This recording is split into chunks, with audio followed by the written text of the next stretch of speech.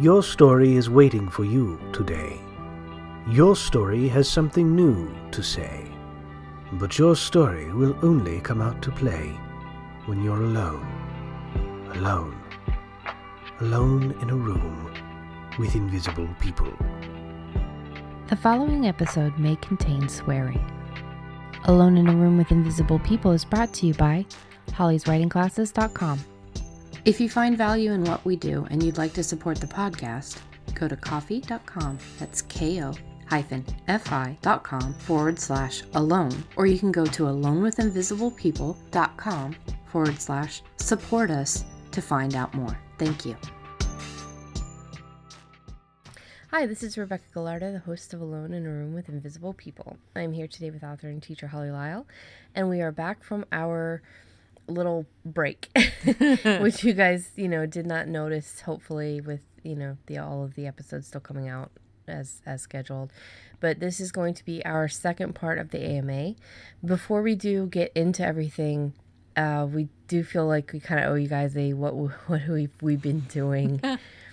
I know a lot of people have been asking in the forums and through messaging on social media, like, hey, I haven't heard, how is everything? Are you guys okay? As I had previously mentioned, I had surgery, and it was, it was fairly big. Yeah. If you're interested, I have the images of the fibroid tumors removed from my uterus on my Instagram. That is RGALARDO, and you can enjoy looking at the monstrosity inside of me, monstrosities, because it was one large one and it's many little fibroid babies. So yeah. In addition to that, right after the surgery, which was the 7th, fought to get home, got home on the 9th, which was faster than I think that they were intending. I think they had thought I'd stay until Friday or, at the furthest out Monday. But I got home on Thursday, and roughly 1 week later, my husband had come down with something, and I got it. And it was a lot of coughing and sneezing right after abdominal surgery. So, yay. Yeah. A lot of my friends, though, you guys have made this a lot easier to handle. The podcast listeners have made this a lot easier to handle. I've just been very, very lucky with Mom's support and Tony's support and the podcast listener support and everything that this was not a really bad time for me. Yes. It's nice to have it done with. It's nice to have it in the rearview mirror. And it was a quality of life issue. Whether or not I can have kids in the future is still something to be seen. But it was definitely a quality of life issue that needed to be addressed because this thing was massive.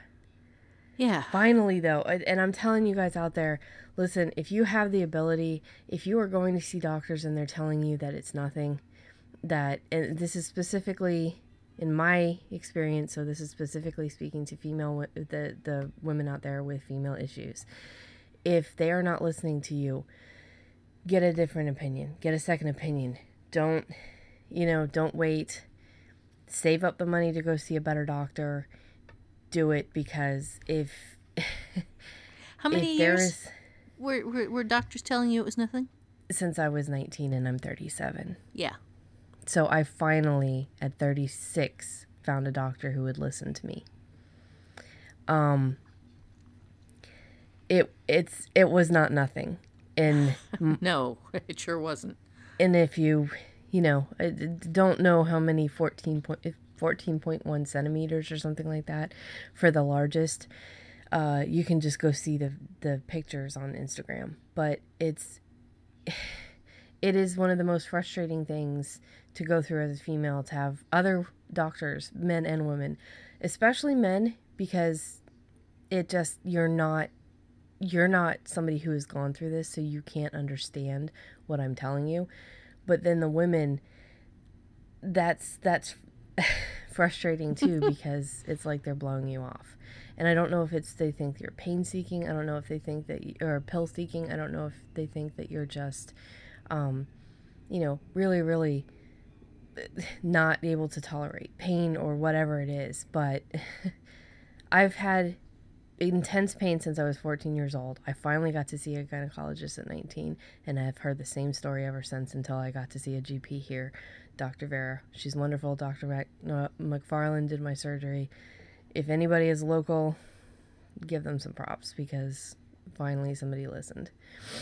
Yeah, so, and I got back to writing this week, so yay.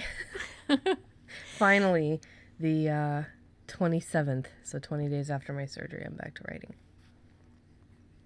Yes. And I'm glad you're back. I am very, very glad you're back, and I'm glad you're feeling better. And me too. I've missed doing this. Yes. Yeah. I've had my own little thing going on. I've had a little depression, which I have had before multiple times in my life. I think a lot of people right now are dealing with some version of depression. But I woke up this morning and the elephant was off my chest. And I am feeling actually significantly better for the first time in a while. I have, in spite of having been down, been managing to get work done on the novel. And this was the one. Explain what happened. Yes, because this was the one where I sent out, I had it done. This is the Ohio novel, the very first one right. that she, yeah. Right, and this is a complex novel because it has to be not only the first novel in an extended series, but it also has to stand alone because I am doing what Lawrence Block did, not with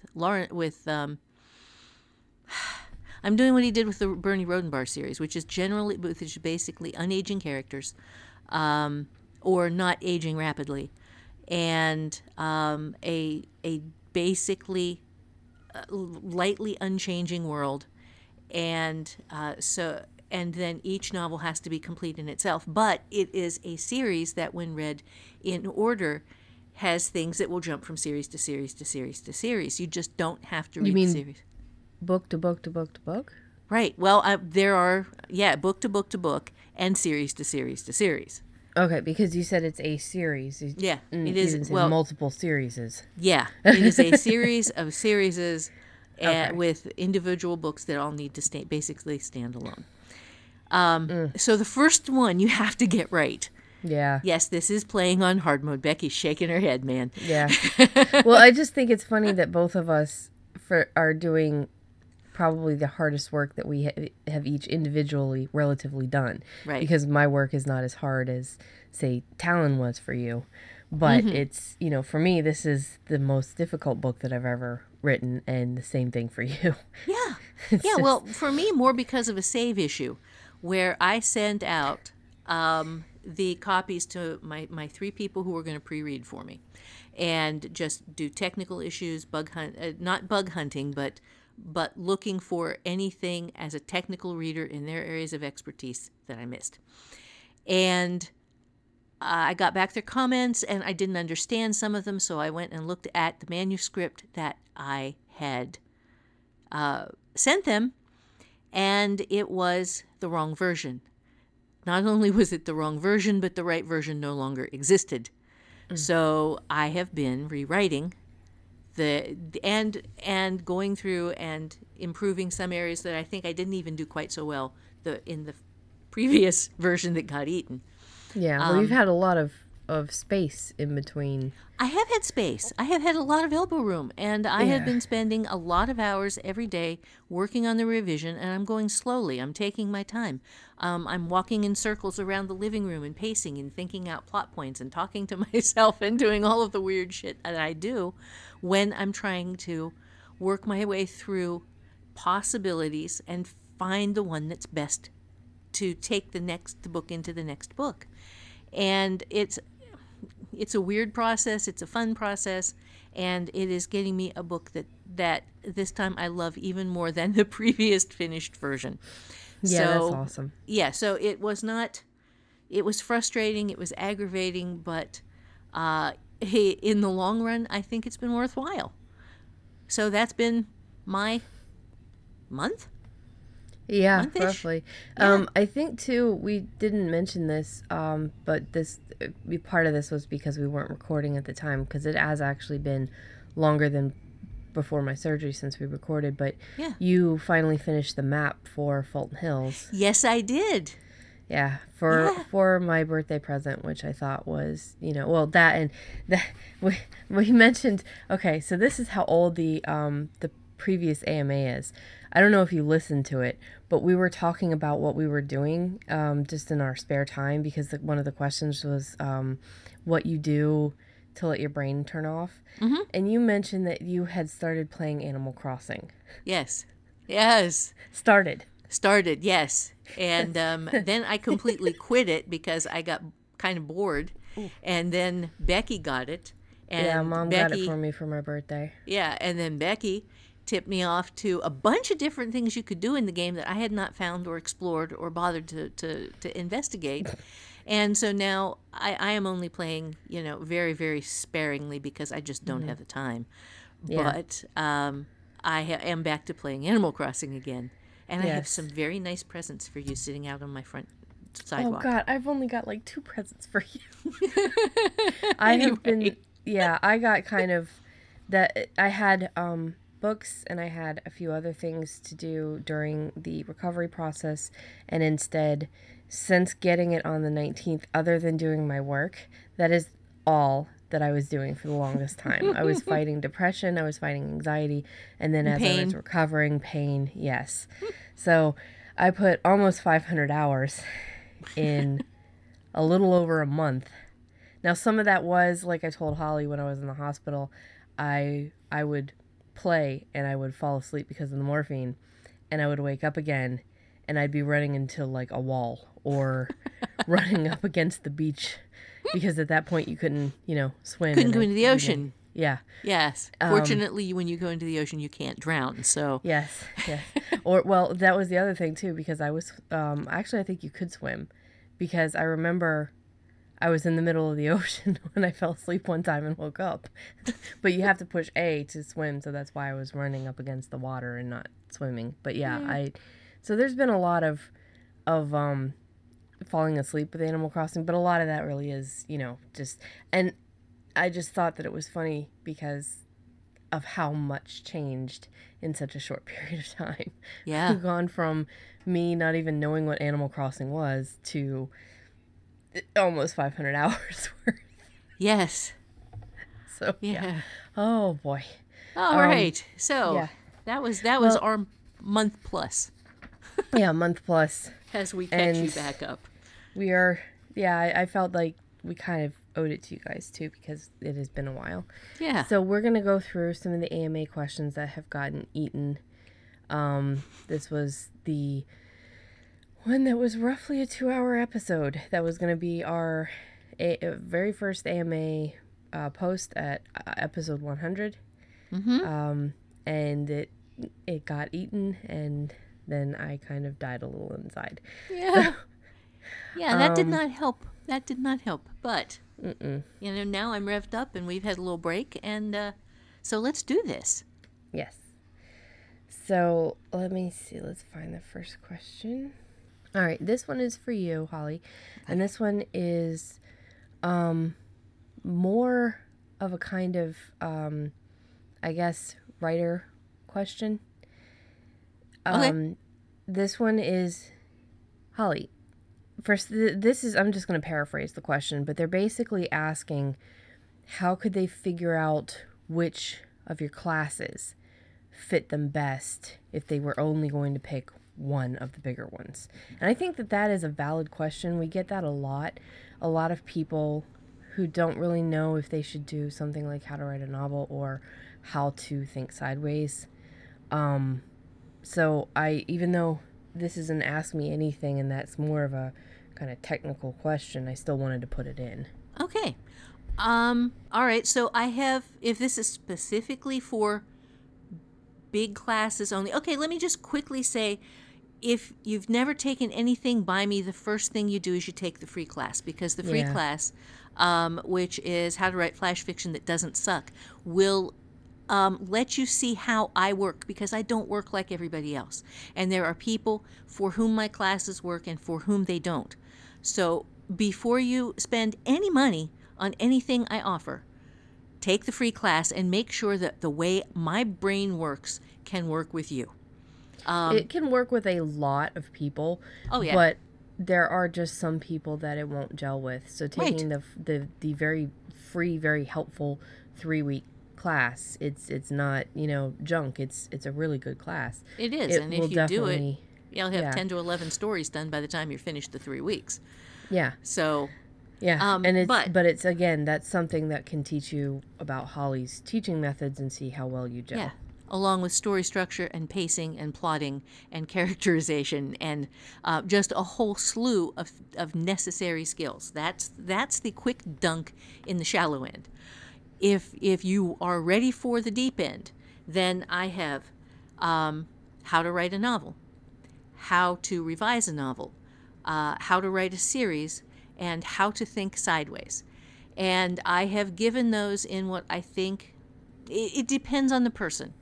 If you are looking for an overview of writing fiction, of everything from, it's kind of a kitchen sink course, of everything from how the hell do I come up with an idea that will sustain a novel, all the way through to, well, how do I work with a publisher, or how do I publish myself, or how do I structure a story? How do I get really funky, weird ideas? How do I do these things that other authors do? How do I pull something just out of the nether and just surprise the shit out of my readers? Yeah. Right. How do I pace a book? How do I plot? How do I just a bunch of basic and some not so basic writing skills that all fiction writers need? Then that is how to think sideways. If you have already been writing and you know that you want to write a novel, you haven't been writing them, or you have been writing them but you're really not happy with them, then you're looking at how to write a novel, which will walk you pace by pace through. And I did a demo on this where I wrote the first draft of a novel in 1 hour per week and finished it at the end of the, I think, 30-week class. And I have this on video. So you can watch it being done. Class, you get the videos. You get the video. You can actually read the first draft of the novel that I'm writing. And you can write along with me if the sound of a timer going off doesn't make you crazy. If it does, you can do it without the sound of the clicky typewriter or the clicky keyboard, which I have, and the timer. And, just use that as sort of your pacing for getting words done. But it also is step by step how to do it, every single thing you do. Yeah, and there's some really neat stuff in there too, the artifact and just different ways of thinking about things. And it also doesn't, it's good for pantsers who want to plot a little, or plotters who don't want to be so stringent with themselves. It is designed for pantsers, plotzers, and everybody in between. Plotzers. That's how plotters. I wrote plotzers. That's how I wrote the very first of the Fulton Hills novels now too. The one that I'm almost finished revising. Very cool. Okay, so then after that, once you have a novel written and not before, then you look at how to revise your novel, because here is the big deal about novel revision. Don't touch the damn manuscript after you write the words until the whole thing is done. Don't go back and fix sentences. Don't go back and correct spelling. Don't go back and have a better idea. Just go forward. And this is very hard to do, and it's a skill you have to learn. But the way that you can kill a book and not ever finish it is by going back and rewriting the first sentence because you thought of a better first sentence. Yeah, notice she said don't go back and have a better idea. That doesn't mean you can't have a better idea and move forward as if the idea had already been implemented. Oh, yeah, absolutely. And you can also, while you are writing that day, words that are fresh are fair game. If you have a better idea while you're sitting there writing about the stuff you just wrote, well, sure, go back and fix that. But once it's cold on the page, leave it alone and just keep going forward. And that's all covered in How to Revise Your Novel is the hardest course she has ever done, and I think a lot of people underestimate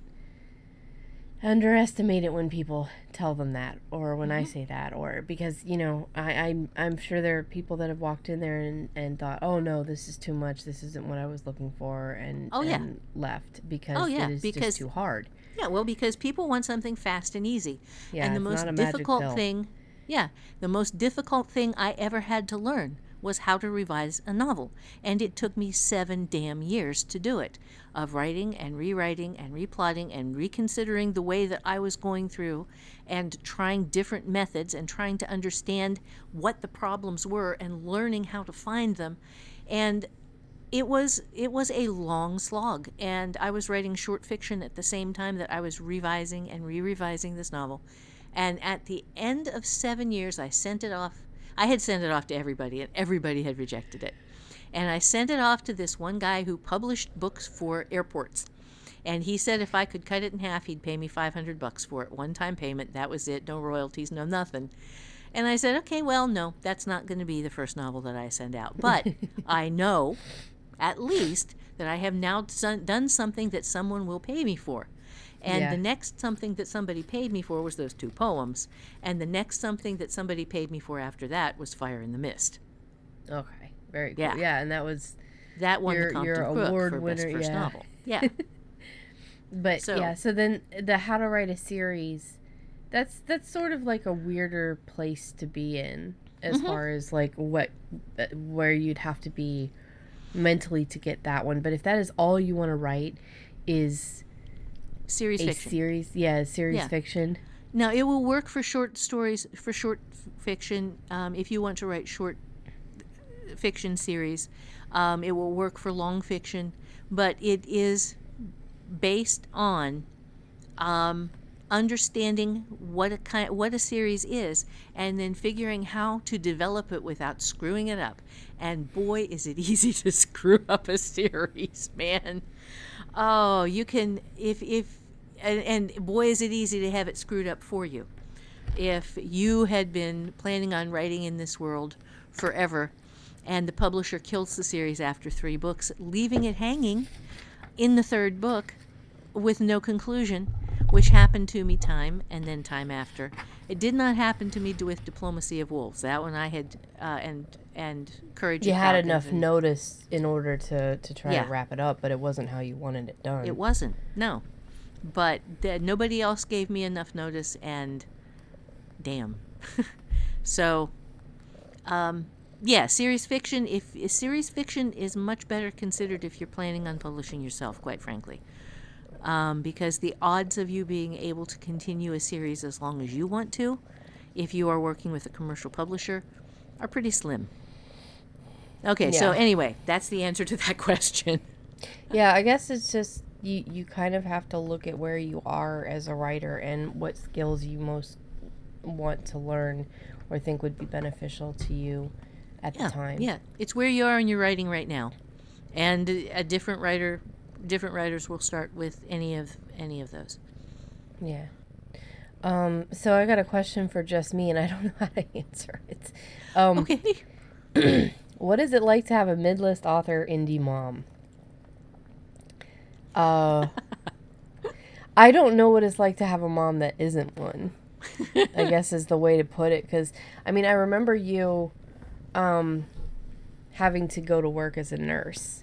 Mm-hmm. And leaving at these really weird hours and not seeing you so much. But the most part, the most of what I remember is that you're always at home.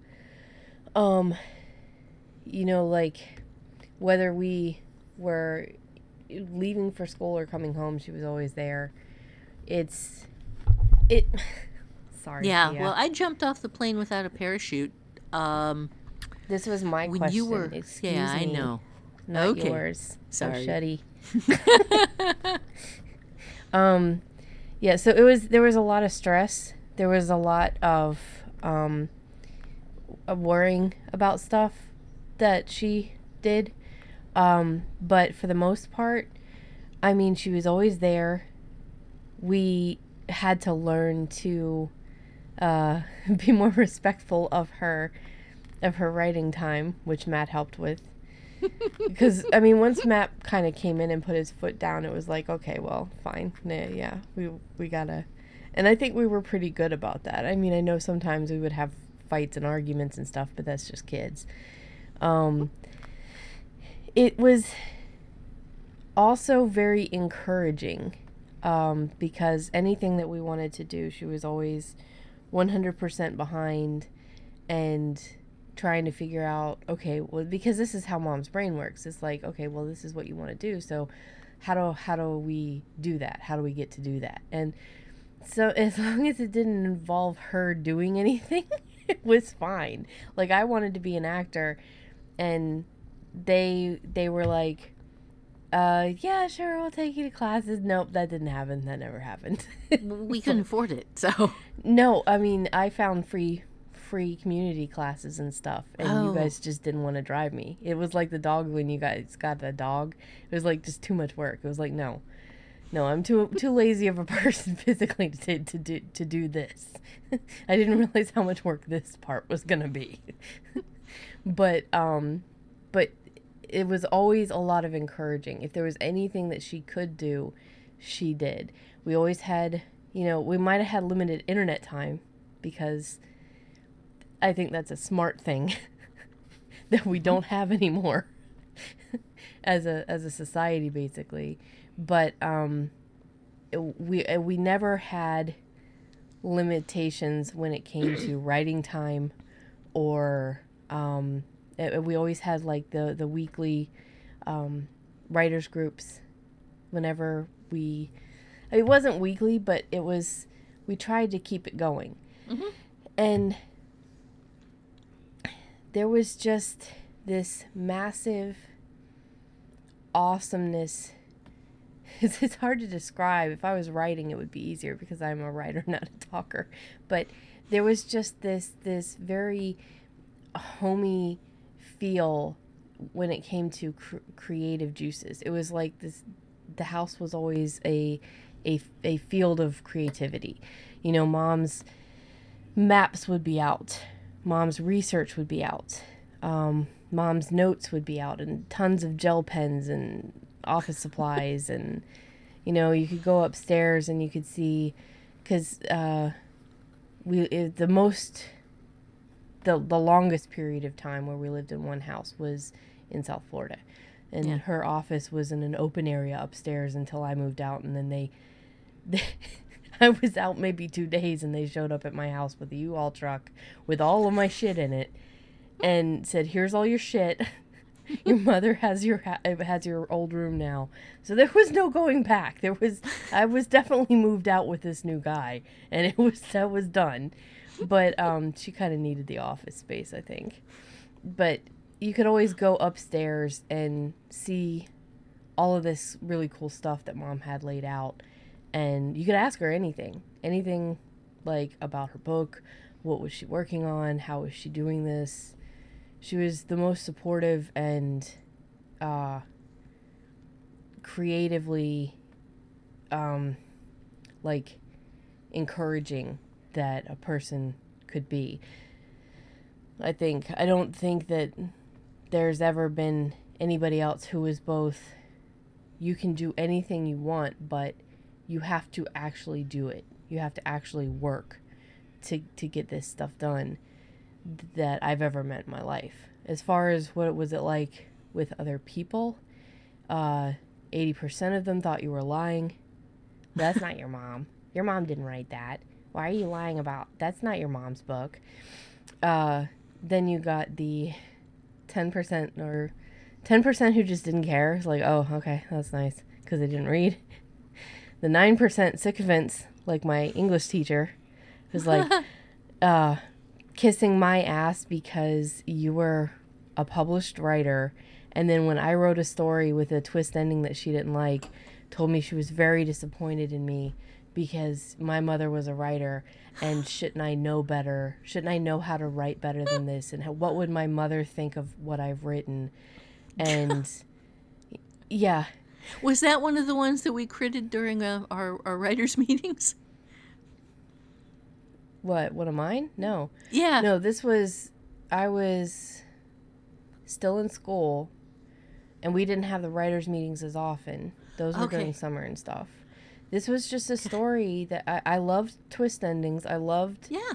the darker, grimmer, sad kind of out of nowhere twist endings that ended up killing people at the end, or the stuff that Mom hates, basically.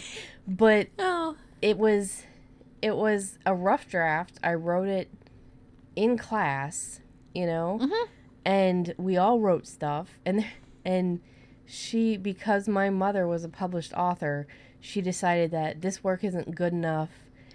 And then I think that this was one of the teachers that you or Matt, probably you, ended up speaking with, because all of a sudden the next month I won the award in the class for some bullshit award that she had given out. Like, Yeah. she was just the most awful teacher. It was my 8th grade English teacher. Yeah. Just Yeah, it was your 8th grade band teacher that I liked. I do think I remember talking to No. her, though. No? 7th grade band teacher that was here in Georgia. That was Okay. Mr. Drew, and that was Yeah. a guy. And you sent a letter in. Yeah. I don't think you ever ended up talking to Mr. Drew, but I he talked was to him once. okay. Yeah. Yeah, he was great. Yeah, No, he my was. 8th grade. Anyway. Yeah, 8th grade English teacher was just atrocious. Like, guys, if you are teachers out there and you have a kid whose parent is a published author, treat them like any other kid. Yeah, because, they aren't published authors. No, They're kids. They might not even want to be writers, and even if they do, maybe at that point, especially 8th grade, maybe they're trying to branch out and be different than their parent. Don't compare them to their published author parent. Don't make a big deal about the fact that their parent is a published author, especially if they want that. If they want the attention, Oh, God. Yeah, definitely don't off. encourage that. yeah. And then I had the one teacher who told me that that she didn't approve of the title of your book, and I wasn't allowed to bring it in, and it was a sin. The Sympathy Was for it- the Devil. Which was Mrs. actually a very, very pro-religion, pro-Christian book. Yeah, I guess it did, but Sympathy for the Devil, and it had a picture of a devil on a computer. So oh no, Mrs. Yeah. Hartman. There ain't no way that woman's still alive. She had to be like 103 when she was my teacher. I think she was probably a very nice, very dedicated teacher, but she was just very anti that book. But having a midless author as an indie mom, I think I've answered pretty much all I can think of. She was always there to help us with anything interesting, anything creative.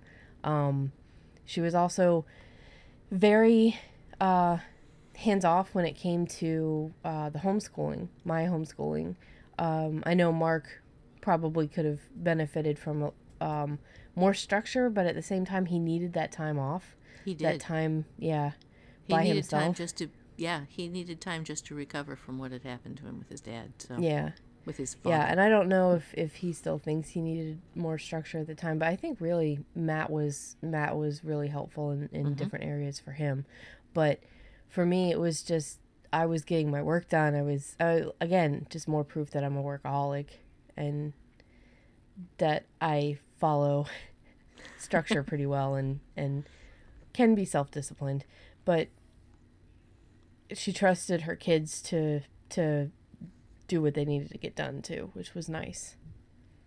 So I think that's probably it. If I didn't answer a particular part of that question, if you still wanted to know what certain aspects were like, just let me know and I will answer that in more detail, I guess.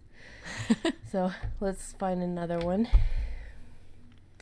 Oh no, Thea left. No more purring. Both. What kind of eurekas have you gotten during your latest revision process? I like that. Oh, that's a good question. Okay, I had a great one with the current novel yesterday, as a matter of fact, where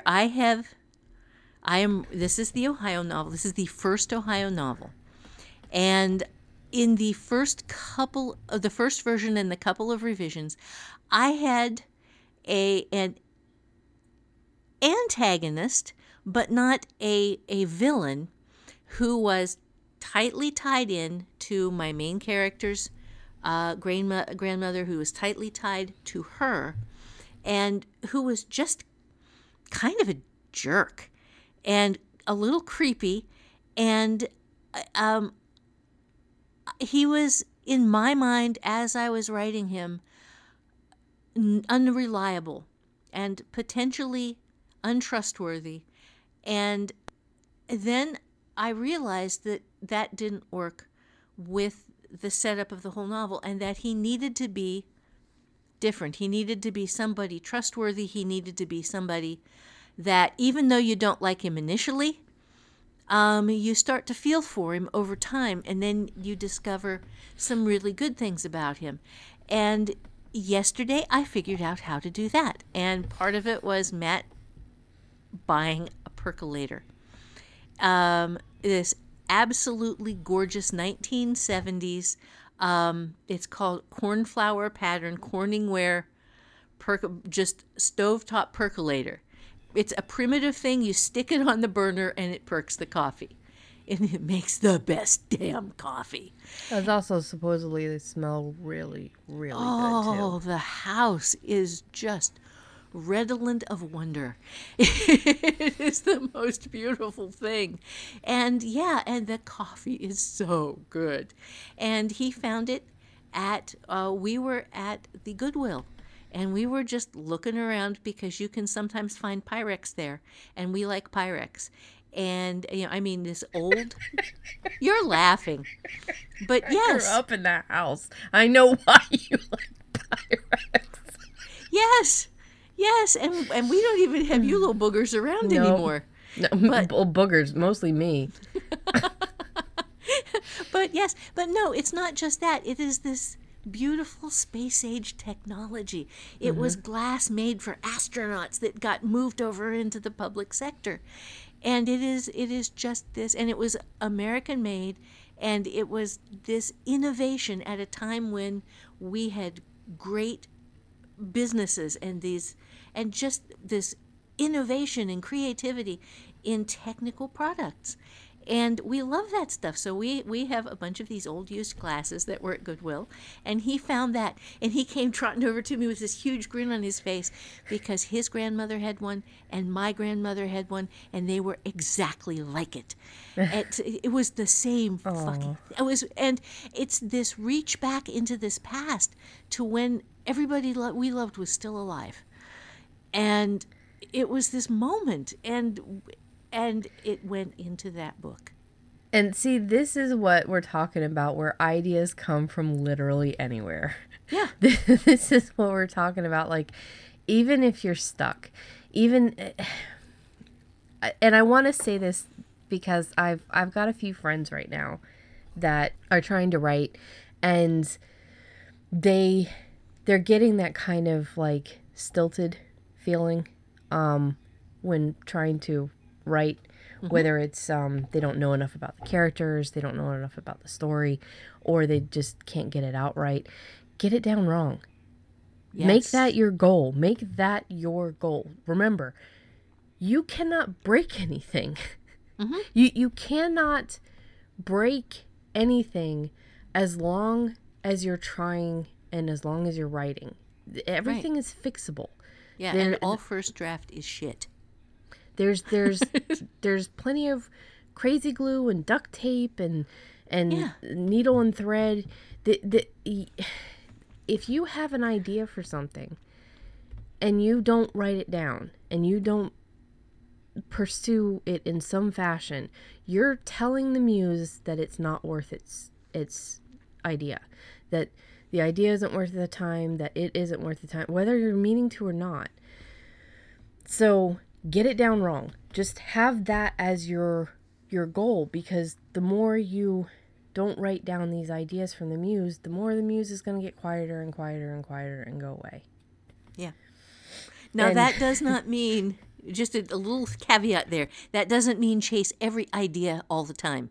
No, but you can write every idea down. Yes, just a line someplace. Keep it in a journal, one line, and then let it go, and then go back to the thing you're working on. Yeah. You don't want to go chasing every single tiny, bright, shiny thing, because God knows we've both been there. And that's why I've mentioned my idea book tons of times. And apparently, I just saw a new member comment in there like saying thank you for the idea book, and that's how I started doing that. And it's like, God, where did I get that idea from? Because it's, you know, everybody has their own way of tracking ideas, and I know I probably stole that from somebody too. Who knows? Maybe it's just something that you do, is you just keep writing down ideas on scraps of paper and different notebooks, and then realize, wait a minute, this is not conducive to being able to find everything later. Right. So it's better to keep everything in one notebook rather than having to go through with a pair of scissors and glue, and which I have done.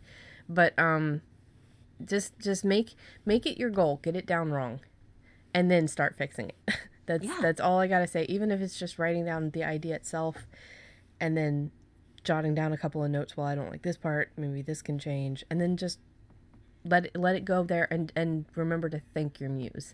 It sounds stupid because you are thanking another part of your brain, but if you can get an idea because your husband brings up a coffee percolator, that fixes a character. Yeah. You know that you're on the right track. If you're getting ideas from walking to your mailbox, if you're getting ideas from going grocery shopping and seeing a person just do one movement, you know, you're definitely on the right track, and your muse is active. For the Eurekas that I have gotten during my latest revision, I'm gonna pull out this one that I think I've mentioned, but I don't know because everything has been so sporadic lately. We've had to cut some of the what have you been doing this week because they were so out of order and so old. So I'm just gonna say the biggest Eurekas that I had, one of them had to do with trusting other people enough to read what I had written and give me their honest feedback, and allowing that grieving process.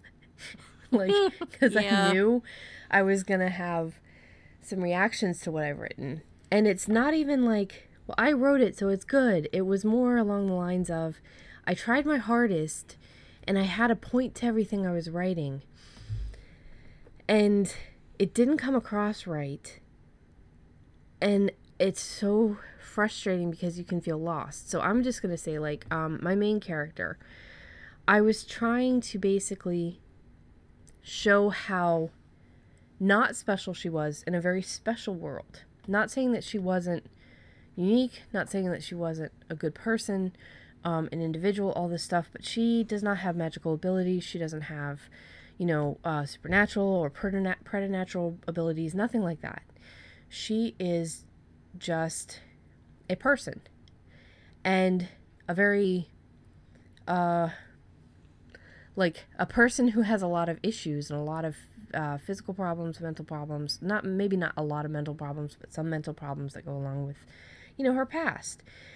But the point was that she is very kind of downtrodden by life, but she's a fighter, and she can make the world a better place by just being in it, and she can make the world better for other people, and she can solve problems, and I was just trying to show that this person with no special abilities in a world of magic can still make a difference in a positive way. But I was making her about her problems. The feedback I was getting from Mom and Matt was they love these other characters. They even the ones that you were meant to intensely dislike, there is still these moments where they have these redeeming moments, or they have their this is why I'm like that moments. And all of the characters spoke to Mom and Matt except for the main character. And I was really struggling with why, until I realized, like, I had spent so much time trying to show everybody how strong she was by showing everybody all of her problems, instead of just writing her as the person I knew.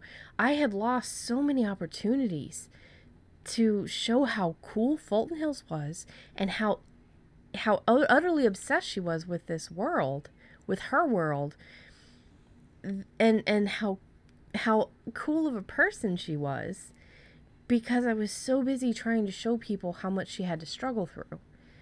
And considering this is a series fiction, I have plenty of time to develop different storylines. I don't have to get everything all in one book. And I think part of the biggest part of the eureka was letting go of my need as a writer to let the first and you know, the first iteration of her be the one that everybody sees, because I was so stuck on certain things, but I was missing my own point. Yeah. And that was a really big eureka, was realizing that I have often had a problem with my main characters like this. Like, my side characters are always so much better than my main characters. But I think that this is one of the things that have helped me solve that and walk, you know, a little bit taller and be able to approach my main characters in a better way. I mean, when even Peter, who is basically a very quiet, very minimalist dude, very, very little dialogue, very little action, he's not in it as much, when even he gets a better review than the main character, I definitely have a problem. So... You did, but I've got to say, from having the just a little bit that I've gotten to read of the new version, you fucking nailed it. Yeah, the opener, the new opener. Yeah. It's Charlie being Charlie. It's not Charlie being stuck in reaction mode to everything that's going on in her life. Mm-hmm. It is, and that is all the difference right there.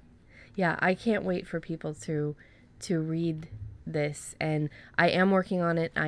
My goal for this is to have the book to the Bug Hunters by at least mid-August, at the very, very latest mid-August. I'm hoping a little bit earlier, hoping that I can get it back before September, and then have the publication date sometime in September, late September, and that actually kind of works out, because October, you know, my favorite month, and it's also the month of all the fictions, the fiction that we get from you guys.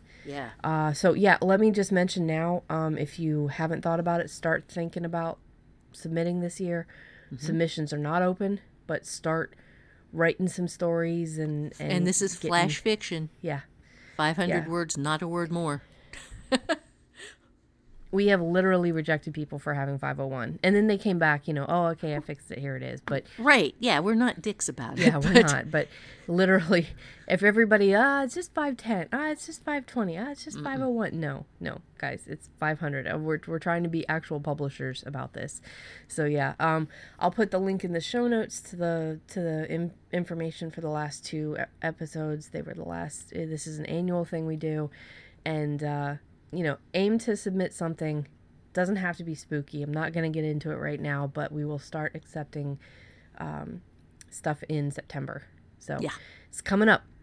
So that was the biggest for my revision process, and hopefully it will be out for an October launch, which would be nice, because, you know, spooky stuff, and it's a haunted house book and stuff like that. And so let's get on to the next question. Okay, so we got a question. It says for Holly, but if Rebecca has any input, that'd be great too. I don't have any input, so this is definitely a Holly question. Now that I'm sitting here staring it right in the face, how do you do an editor's revision?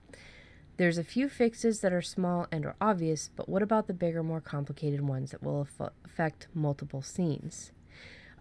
Just gonna say, as far as my input, go take How to Revise Your Novel, but if you can't... Yeah, so go ahead, Mom. Go for that. Yeah. This it depends on the editor. It depends on the kind of feedback you got. If you didn't get something that told you that everything you wrote was shit, if you got positive comments, not all editors are equal. Not all edits are equal. And if you don't have constructive criticism, you can't do anything with an editor's revision. So the first thing we have to do here is define constructive criticism. The person has gone through your edit. They have found the things that they have liked, and they have said, this is good, this is solid, keep this as it is. They have looked at problems, and they have clearly defined the problems, saying, this is a problem because this character is acting out of character, or you have failed to make me like this character, or you have failed to make me hate this character, or this is, and here's why. This specific thing that you did or didn't do is the problem that I had with the character.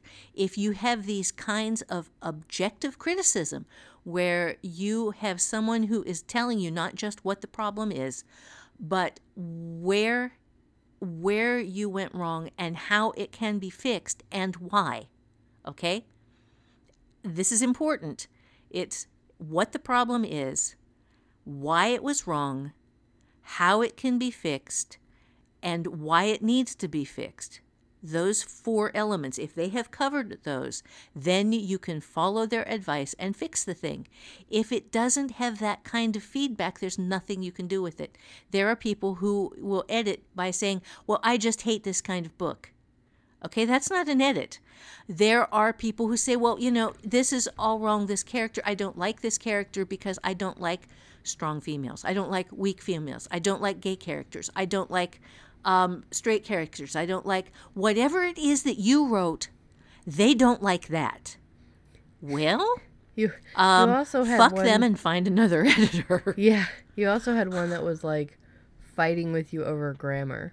Yes. Like the grammar Nazi from hell you had. Mm-hmm. Yeah. And I know grammar. And I'm good at grammar. Yeah, but it was just she didn't like your style. She didn't like my style of grammar. Yeah. So I didn't use her anymore. Because this is something, I've been doing this for a hell of a long time and I'm good at it. And grammar is one of the things I know. And yes, I do use contractions. And yes, I do use casual speech when I'm doing dialogue. And I will occasionally, when I am writing a first-person character, use casual speech in her thought processes because she is thinking like a human being, not like a goddamn grammar book. Yeah, she also had a problem with your commas. Like you said that she had like all of these commas that she was trying to add or take away or something like that. Yeah, she did not like the Oxford comma. That's and it. Okay. Unfortunately, the Oxford comma has a use.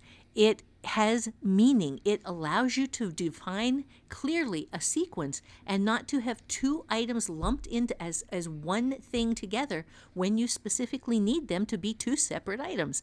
And I know this. And she just had a hard-on for the Oxford comma. No, and well, in a bad way. In a bad way. She just hated it. Yeah. She just, no, Oxford comma is always wrong. And no, it isn't. So let me ask you, like, this was when you were traditionally published. Mm-hmm. This was the editor you were given by the publication company. Mm-hmm. So how do you handle this? What do you do? Because this is not a hill you want to die on. No, I specifically remember you telling me, as much as you hated having to deal with this particular editor, this wasn't something that you were going to go to war over. Right. So how did you handle it so that other people know how? For the most part, I made the changes or let them stand. I did hold my ground on the Oxford comma, explaining why. And because I explained why and was able to demonstrate that it did change the meaning if that comma was not in there, and I won the ground on that, and I let it go. And I didn't have that editor again. Can you request not to have that editor again for the next book or what? No, I just ended up with a different publisher after that. That was, yeah. It could work in your favor though, that if you are a traditionally published author and you get one that you don't like and they don't like you, then maybe they will request not to do your book next time. Oh well, there is that. You can be a big pain in the ass and win the day, but lose the war too. Yeah. But okay, now the other thing that if we're talking traditional publishing, the other book was one where the editor deleted one of my 2 main characters, the romantic, the love interest in Hawksfar. Yeah, in Hawksbar, she removed him from the book until the second half of the book. And that one I did go to war over. That was the only book for which I was an absolute raging lunatic bitch and called my agent because if you're going to be... I don't like that term, okay? You're not being a bitch if it's fighting for your stuff. We need to stop. This society needs to stop using bitch like that. Bitch is just a nasty bitch. Okay? Now, I'm willing to say, hey, I was a bitch. I'll own it.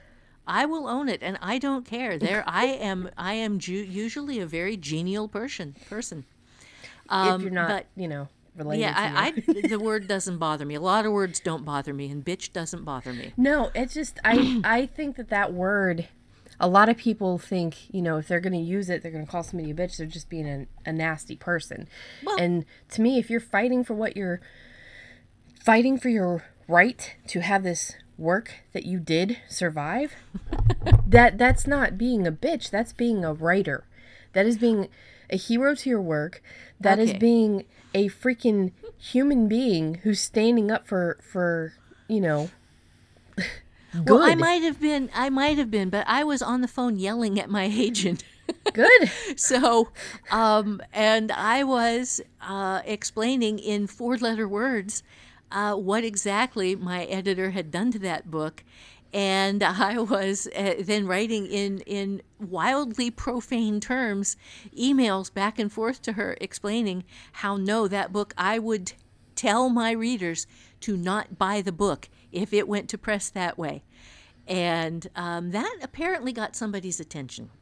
Yeah, she didn't just take it out and send it back to you as approval. She took it out behind your back and sent it up as if this book was ready to be published. As if it was done. She sent it. Yeah, I didn't even see it until the copy editor saw it and said, well, the book is missing an important character until the second half.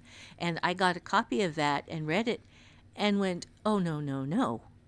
So no, she was, the editor of this was really sneaky and really underhanded.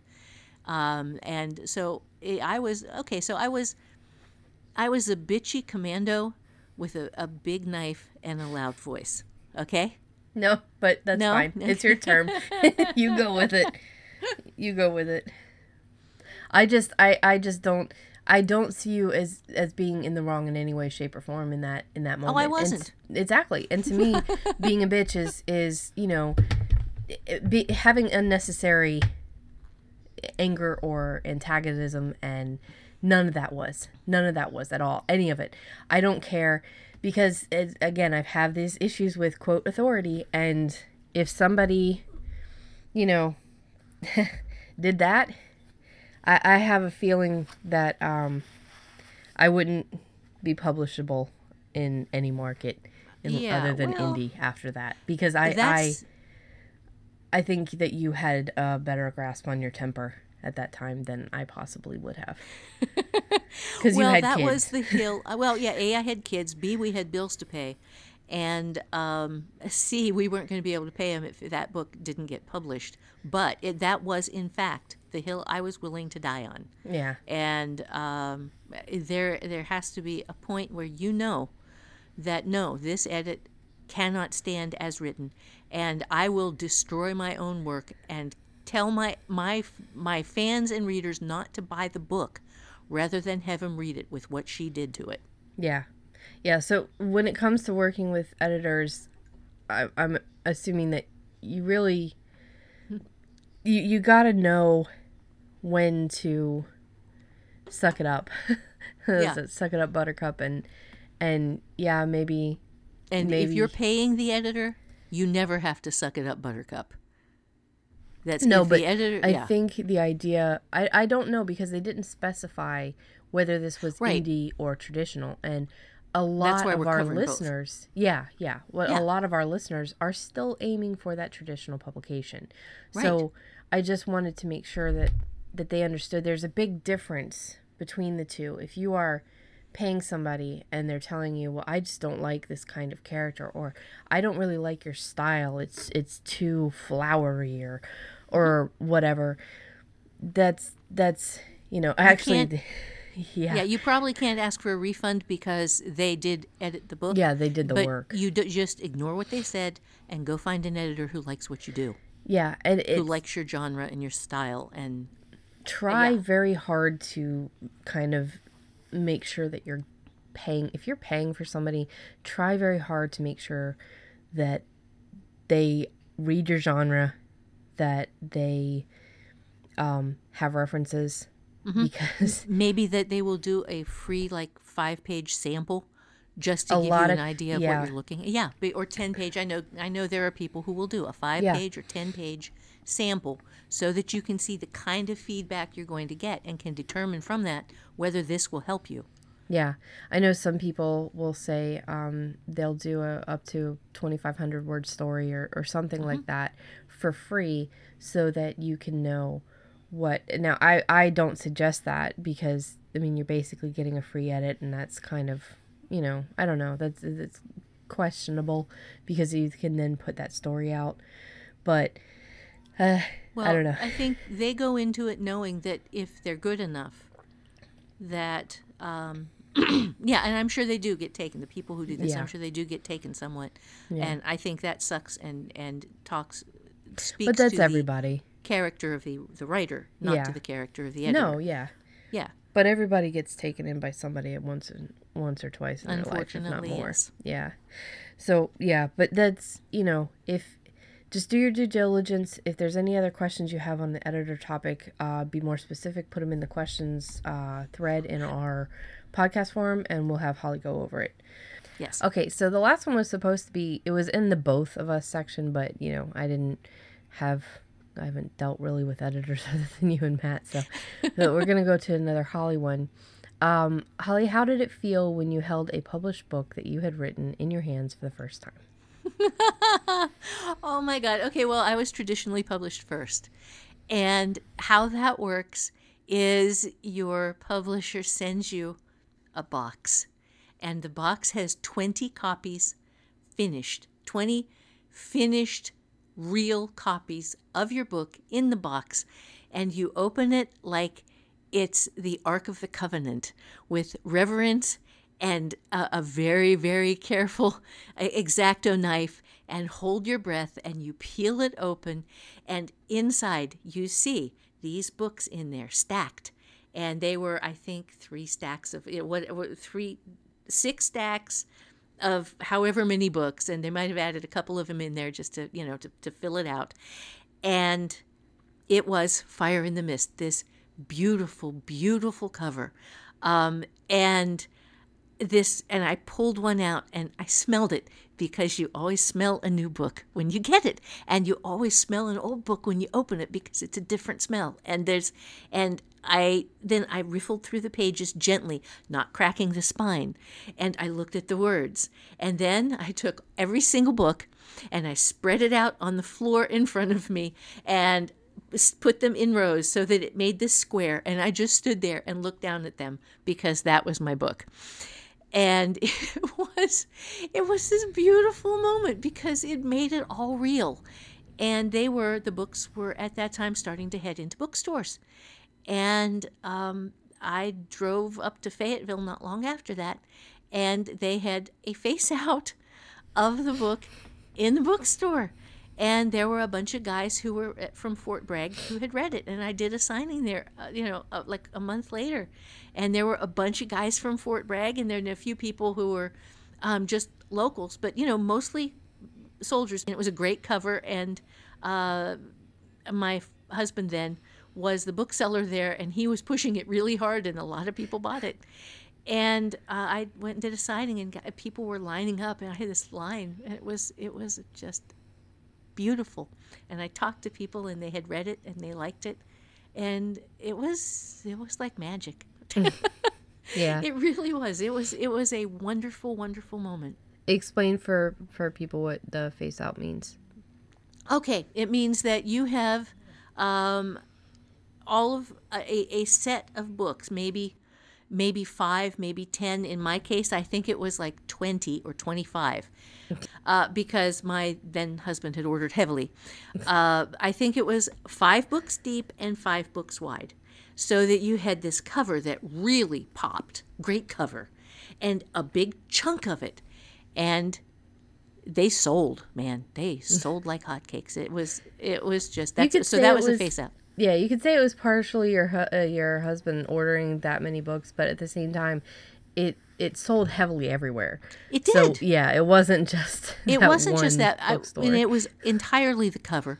Yeah. Because I was a first-time author, my name was small on the bottom. I was an absolute nobody. Well, But the name that- was good too.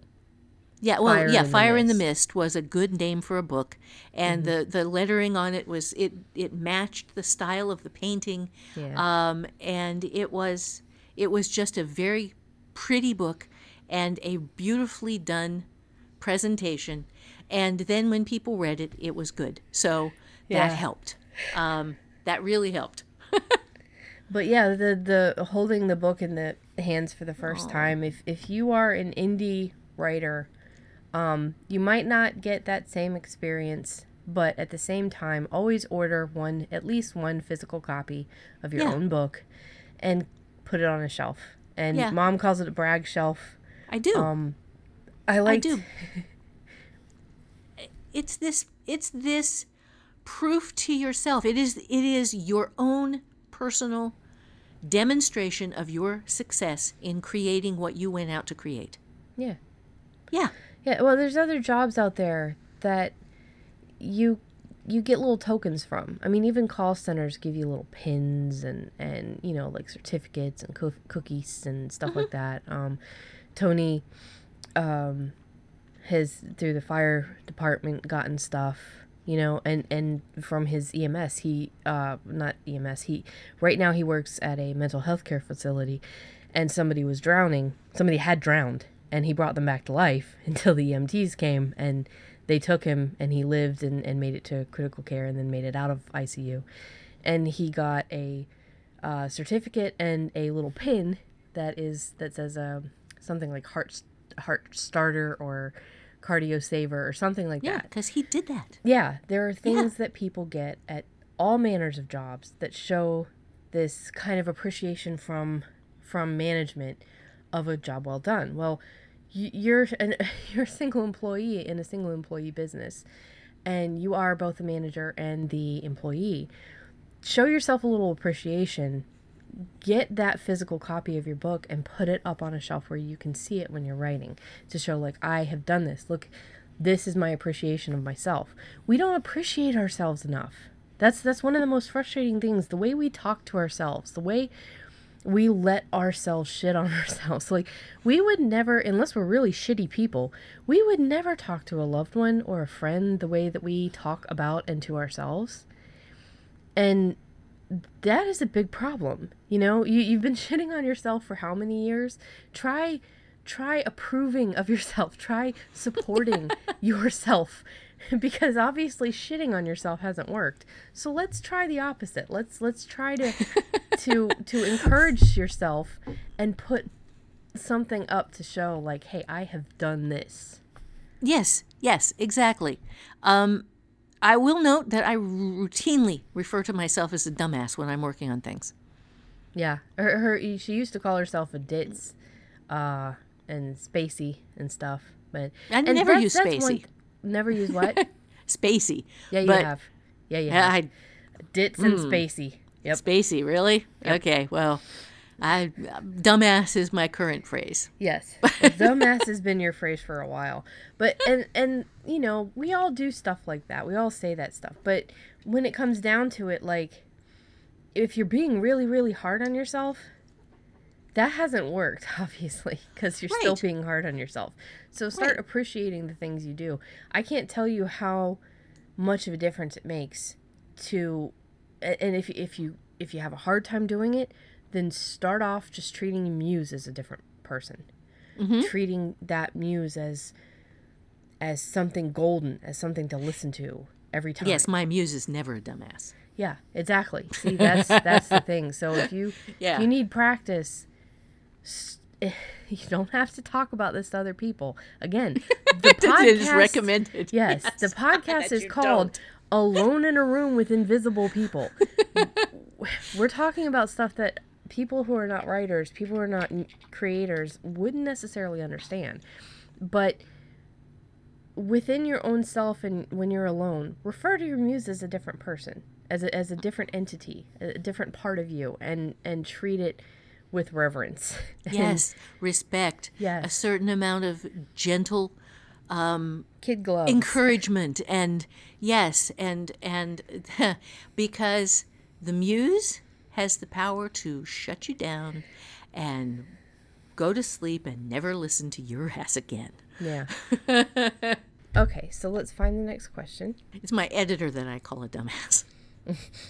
The editor's a dick. The editor's always a dick. It deserves that a little bit. Yeah, because it wants to mess around with the really good stuff.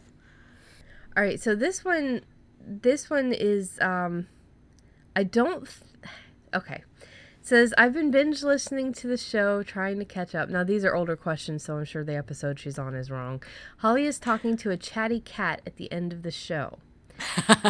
My husband would like to know what breed your cat is, and I would like to know his name. All right. Sheldon is a mutt. We got him for $127 from a dog store. It was specifically a dog store. And he was this poor little blonde spotted guy. And his voice suggested he might have some Siamese in him. And he is chatty. He is chatty as hell. He is upstairs lurking and being the cat at the top of the stairs right now, so he's not talking to me. But other than that, what was the other part of it? What kind of cat is he? You've already answered it. Okay. His name. His name is Sheldon, and yes, they named him after Sheldon from The Big Bang Theory. Yes, Big Bang Theory, because Sheldon was our favorite character, and he's a really damn smart cat. I just can't get into that show. I don't. I liked the first 2 seasons, and then it fell apart. Yeah, I don't know. I love young Sheldon. I have not seen it. Because I just get these icky vibes from the dudes in the like, I've tried a couple episodes, but it's so sexist, and I get that that's part of the point, but I can't get over that. I have no problems with that, and I love nerds. So I love nerds, I love geeks, I love dorks, I love all of that stuff, but maybe it's just the episodes I've seen that have bothered me. But I'm just so tired of there not being, like, I don't know. There are so many smart women, and I'm not saying it should be all women. I'm not even saying it shouldn't be just all guys. It's just like, dude, can one of them not be a complete pig? Like, that's all I want. Maybe I've just seen the wrong episodes. Maybe. It's just, I think of it as a really great picture of nerd culture. And having always considered myself a nerd, I am not offended that they started out with guys, because nerd culture started out with guys. I don't think that did. I think nerd culture was just popularized more or less with guys, because it's the same thing. It's like the Barbies, right? Like, oh, you have a girl, so you have to give her Barbies. I didn't like Barbies as much as I liked Teenage Mutant Ninja Turtles. Beheading Barbies. No, I like Teenage Mutant Ninja Turtles and Legos. But I still got Barbies. It's like, why? Oh, because I'm a girl. So nerd culture only got, promoted and pushed because that's, guys were given the comic books. Now, I had a different experience because you gave me Venom. You gave me Excalibur. Mm-hmm. So I got to have that nerdy experience. But for the most part, it's, girls get the Barbies, boys get the army dolls. But I have seen way more cars with princess on the license plate than I have seen cars with some sort of a female thing with a computer. So I still think there are more male nerds than female nerds. I might be wrong. Yeah, I strongly disagree. Because when you're seeing all those zombies eating your family, when you're seeing the Death Star and the face of the stormtrooper, you automatically assume male. That's just how people are, and that's not necessarily true. That could be a girl in there. Could be. So, but yeah. But this is completely off topic, but it is. Yeah, it is. Yeah, we do ramble a little bit, so let's get on to the. That's Yeah. Sheldon, and I see nobody's interested in my cats. That's fine. I'll just brush that off. We'll just ignore that. You guys, since my cats are the ones that give you 90% of the enjoyable listening time. But no, that's fine. That's fine. I won't even tell them that nobody gives them any love. Harumph. Yes. I'm not bitter. So, the last question for today is, do you have any superstitions when it comes to writing, such as lucky pens or such? This is for both of us. Before you answer, I just want to remind you about the one you did have. Okay, superstitions. I would have said that I had none. But the first time we recorded this, before the it first got eaten by time you the... recorded it, you said you had none. I did say I had Yes. none. And then as we were talking, I realized that I had a thesaurus that I bought before I wrote the first novel, the one that was never published, Hearts and Stitches. It was a nurse romance, and it sucked. But I bought a thesaurus because and it was a Roget's thesaurus, red cover, paperback, and I kept it with me. And the first book didn't sell, but I kept it with me, and I used it when I was writing Fire in the Mist, and I used it when I was writing a bunch of really bad short fiction that I was sending out, and it was getting rejected, and then I was better stuff, and it was getting rejected with comments, and then even better stuff that was getting rejected with comments and requests, like, but this is close, send us something else. Yeah. Followed by those 2 sonnets that sold, followed by sending out Fire in the Mist to a publisher and selling it, hearing back from the publisher with an offer to buy it 1 month to the day after I sent it out. Your ideal publisher. My ideal publisher, Baen, the one I wanted. I sent it to them first, 1 month from sending the book out to them reading it, to them calling me personally and me going, And this was in the 90s. This was in the 90s, There was and no there were email kind No. of, No.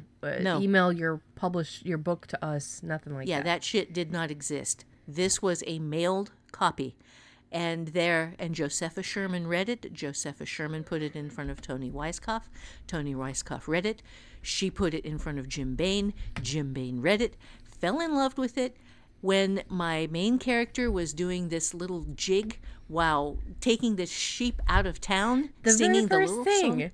The Yeah. very first scene. Yeah, fell in love with it, knew he wanted it then, read it all the way to the end, and they called me 1 damn month. This never happens. Never. And that thesaurus was the thing that was on my desk, and it was sitting there, and I had used it, and I got that call, and there was some little click in the back of my mind, and I hung on to that thing until we got here. But, well, I didn't keep it on my desk, though. I think I probably still have it down in the basement, Yeah. but it stopped being a talisman. Oh, yeah. I think about the time that I quit commercial publishing. Yeah, I can understand that. Because at that point, there was no longer any magic in commercial publishing. I had been ground into the dust, and it just had a little place on my shelf in the office. It was still there, and I'm not sure we packed it this time. Yeah. I genuinely don't know whether it's one of the books that I have down in the basement, or whether I actually just threw it in the trash before we moved. Well, she also gave away a lot of books, but she oof. There is a habit of theirs of throwing books in the trash, and that just drives me crazy. We set them all out. We set them all out. We were when you living moved in from here, when you guys moved from here, you we dumped a whole couldn't take bunch. them. Yeah, we couldn't afford to take them. yeah. But because we could only afford a small moving van, And we could have taken books, or we could have taken everything else that we owned. Yeah. Or some of everything else. Yeah. We threw away most of everything we owned, too. And they're not very social people, so they had no idea that there was a very small library that would have just, probably Joe would have just, not your son, but the other Joe, would have just fell to his knees at the amazing amount of books that were there. But yeah, well, it was a lot. It was really a lot. It was but long it's dumpster also full. about time too, because I mean yeah. you're talking about a very fast move, and you don't have time to say, listen, there's all these free books. And this was also what, 15 years ago, something like that. Yeah. There was no social media like now. There was nothing. Yeah, there was no way to, other than just to throw them out in the street. Yeah. Go down And this time, yeah. this time when we moved, we made nice little display boxes. We set them out next to the dumpster, and we go out every morning, and almost all of them would be gone the next day. Yeah, and that was the difference between living in a highly commercial area versus a, very rural, especially at the time. This place was even more rural than how I'm living in it, with a bunch of neighbors on the sides. You had Right. 2 neighbors. Right. We were out Basically. way out in the sticks, Yeah. and there was nobody but us. But yeah, that's this highly commercial. Move, Kiki. Yeah, I know. You can't sit there and shake the desk and drop the computer. It's brand new. I'm still paying it. The superstitions, I used to have a ton. And literally did not touch her. She just walked across the desk. Just angry. Foul, catty mood. Yeah, she man. knows that nobody wanted to know her name. That's why. Oh, that's it. I used to have a ton of superstitions. I used to cling to them. I used to cling to like little signs, and I would wear certain clothes. I would use certain pens. I would use certain notebooks. I would write at a certain time. I would, and there's a certain magic that goes along with that, right? Like, it's magical thinking. It's creating It is. this. Yeah, that's exactly what it is. Yeah, it's creating this own little vibe and this feeling and this mood for your muse, and that's okay if you have them. That's great. Go for it.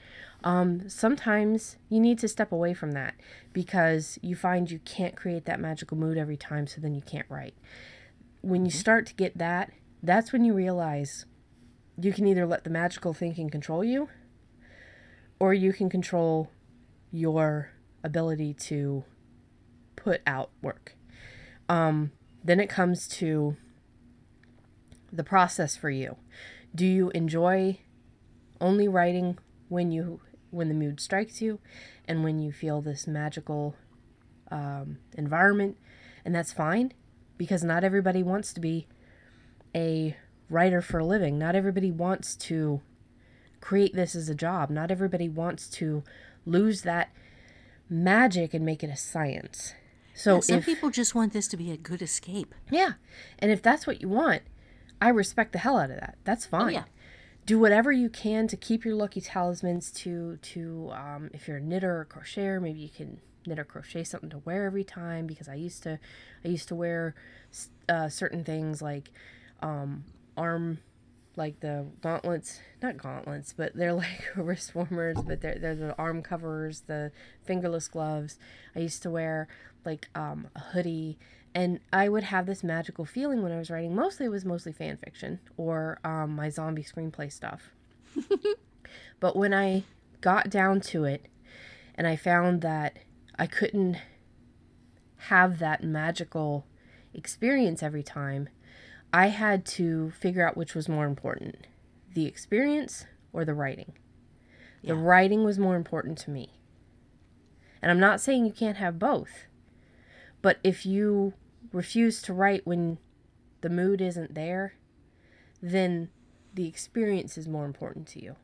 Mm-hmm. And that is 100% perfectly fine. There is no judgment on this end at all.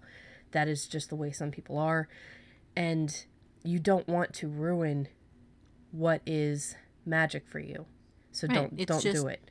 Exactly. It's just a whole lot harder to make a living if you are experience driven rather than product driven. Yeah. Yeah. And so I would go through these places where my talismans weren't working anymore. So at first I created new ones, which was fine. But then I realized, like, this is stuff that's holding me back. And little by little, I realized, like, okay, just sit down and start writing. And I didn't use the 10-minute timer until the last, 5 years? 4 years, something like that. But I would write all the time. I would, if I had time to sit down and write, and my muse came up with an idea, I would just jot out the idea. And that's always been my thing, is like, I've never cared if the first jotting down was perfect. I just wanted to get the idea down.